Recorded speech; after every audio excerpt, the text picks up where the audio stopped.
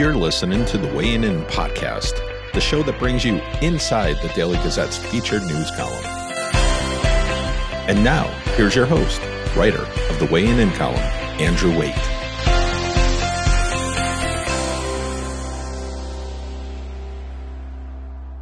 And we're out here again. We're out here again, and that's a shame. I want to thank all of you for coming tonight. It's an honor and a privilege to be the executive director of this great union. And these awesome, awesome nurses. It's nice in the house.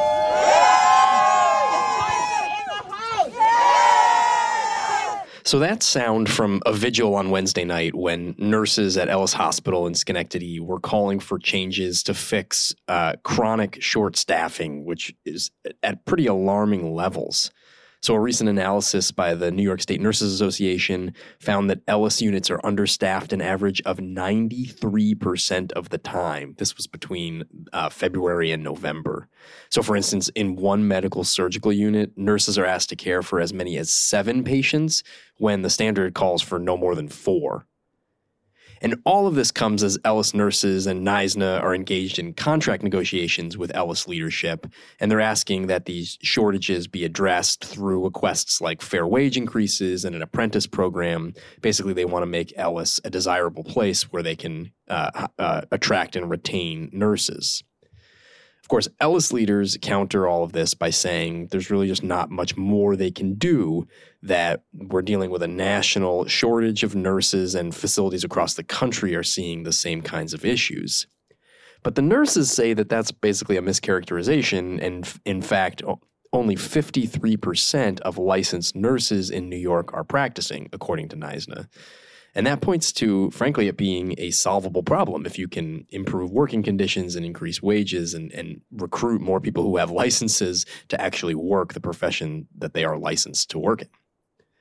So as I listened on a fairly cold night, I found myself pretty easily swayed. It probably didn't take too much because I'm the son of a nurse, and I just believe that we should be supporting nurses, especially after they sacrificed so much during the pandemic. But after listening, this is the piece I came away with.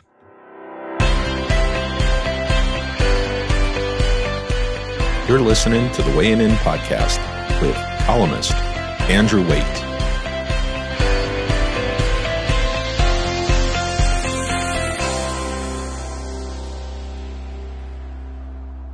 With the temperature hovering just above freezing, the more than 50 nurses and supporters huddled Wednesday night in front of Ellis Hospital were cold. But mostly, they were heated.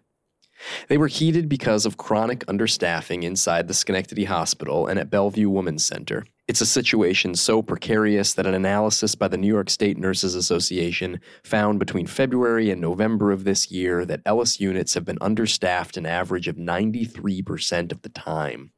They were heated because nurses have been attempting to negotiate a contract with Ellis administrators since March to little avail. Their goal is a deal that would address the woeful staffing levels, which were supposed to have improved following the passage of last year's state minimum staffing law. Specific demands include a fair wage increase, the creation of an apprentice program, and adding to the number of nursing positions to ensure staff can have meal breaks. But after 19 trips to the negotiating table, Ellis nurses say they haven't made meaningful progress. Ellis's leaders contend that the hospital's understaffing is part of a broader nursing shortage across the country. But that argument gets the nurses heated too. The issue, nurses say, is not that there's a scarcity of them. In fact, only 53% of licensed nurses in New York State are practicing, according to NYSNA, a union that represents more than 42,000 members. The issue is that practicing nurses are stretched too thin, often forced to skip breaks and meals during 12-hour-plus shifts, leading to burnout and fewer people wanting to stay in the profession. The state is facing a shortage of good healthcare jobs, not healthcare workers themselves, a NYSNA spokesperson said. So the nurses are heated not just because of the difficult working conditions they routinely face, they are heated because those poor conditions lead to low staffing levels that put patients at risk. Christine Walters, a 60-year-old postpartum nurse and lactation specialist at Bellevue, has dealt firsthand with the short staffing as a patient. About 6 months ago, Walters told me she felt severe back pain during her shift, suspecting immediately it was another kidney stone. So after work, still wearing her Ellis badge, she went to the Ellis emergency room. After 5 hours, she was still waiting. People beside her said they'd been waiting nearly twice as long, so she went home and suffered until she could call her urologist in the morning. It was a tough night, said Walters, who lives in Princetown. I'm a member of this community. I came to the hospital that I work for, and I couldn't get seen. Sure, Ellis has since changed its ER intake policy to make the process more efficient, but essentially what they've done is taken them from one waiting room and put them in another waiting room, said ER Crisis Unit nurse Fred DeRocher. And Ellis's understaffing is felt across its facilities, not just in the ER, according to NISNA analysis.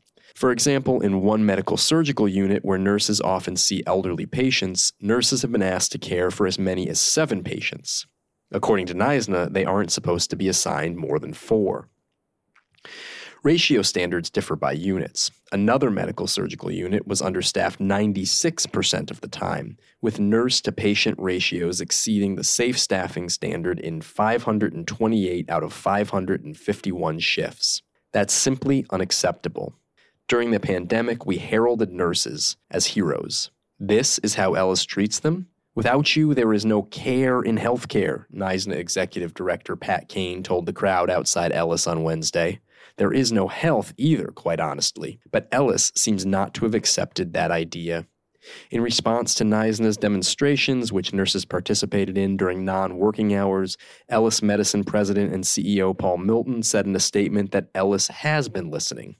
Ellis has been innovative in its approach to retaining and attracting nursing staff and providing them with an excellent place to work, a place where they are valued. We have worked closely with our affiliated nursing school and other educational institutions to build a sustainable pipeline of new nurses for the Ellis team, Milton said. Over the last 12 months, we have been able to gain real momentum and are moving in the right direction in creating that pipeline.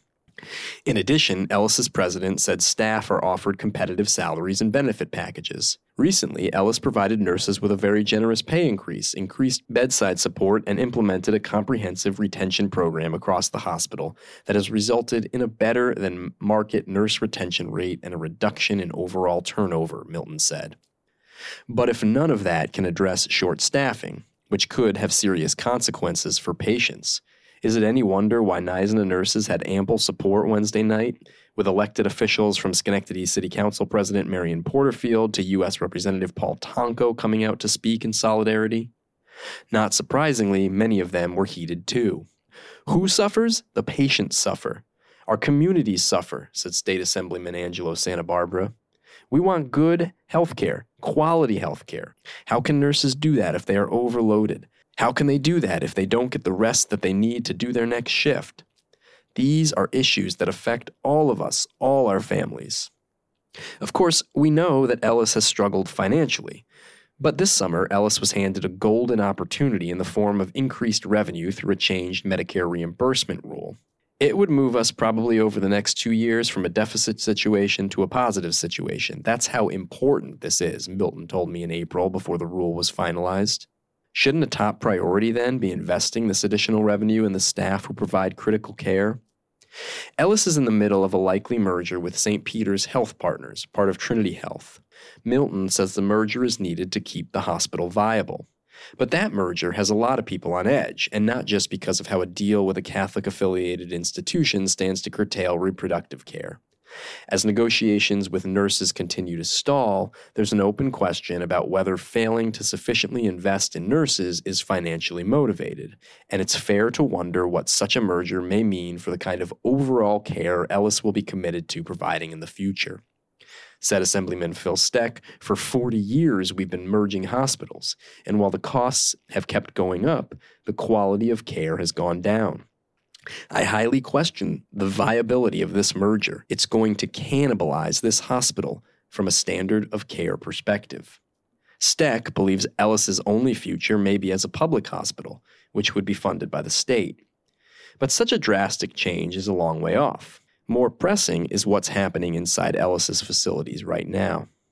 Susan Williams, a level 1 trauma nurse for 18 years, works at Ellis's Medical Center of Clifton Park. She said she's recently been on shifts at the Emergent Care Center, during which 2 nurses have been on when 6 nurses were needed.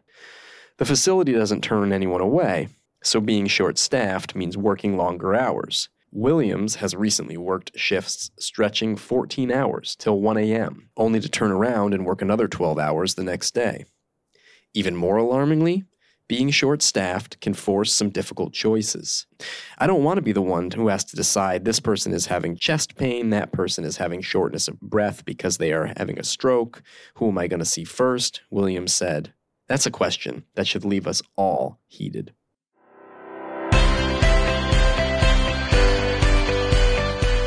You're listening to the Weighing In podcast with columnist Andrew Waite.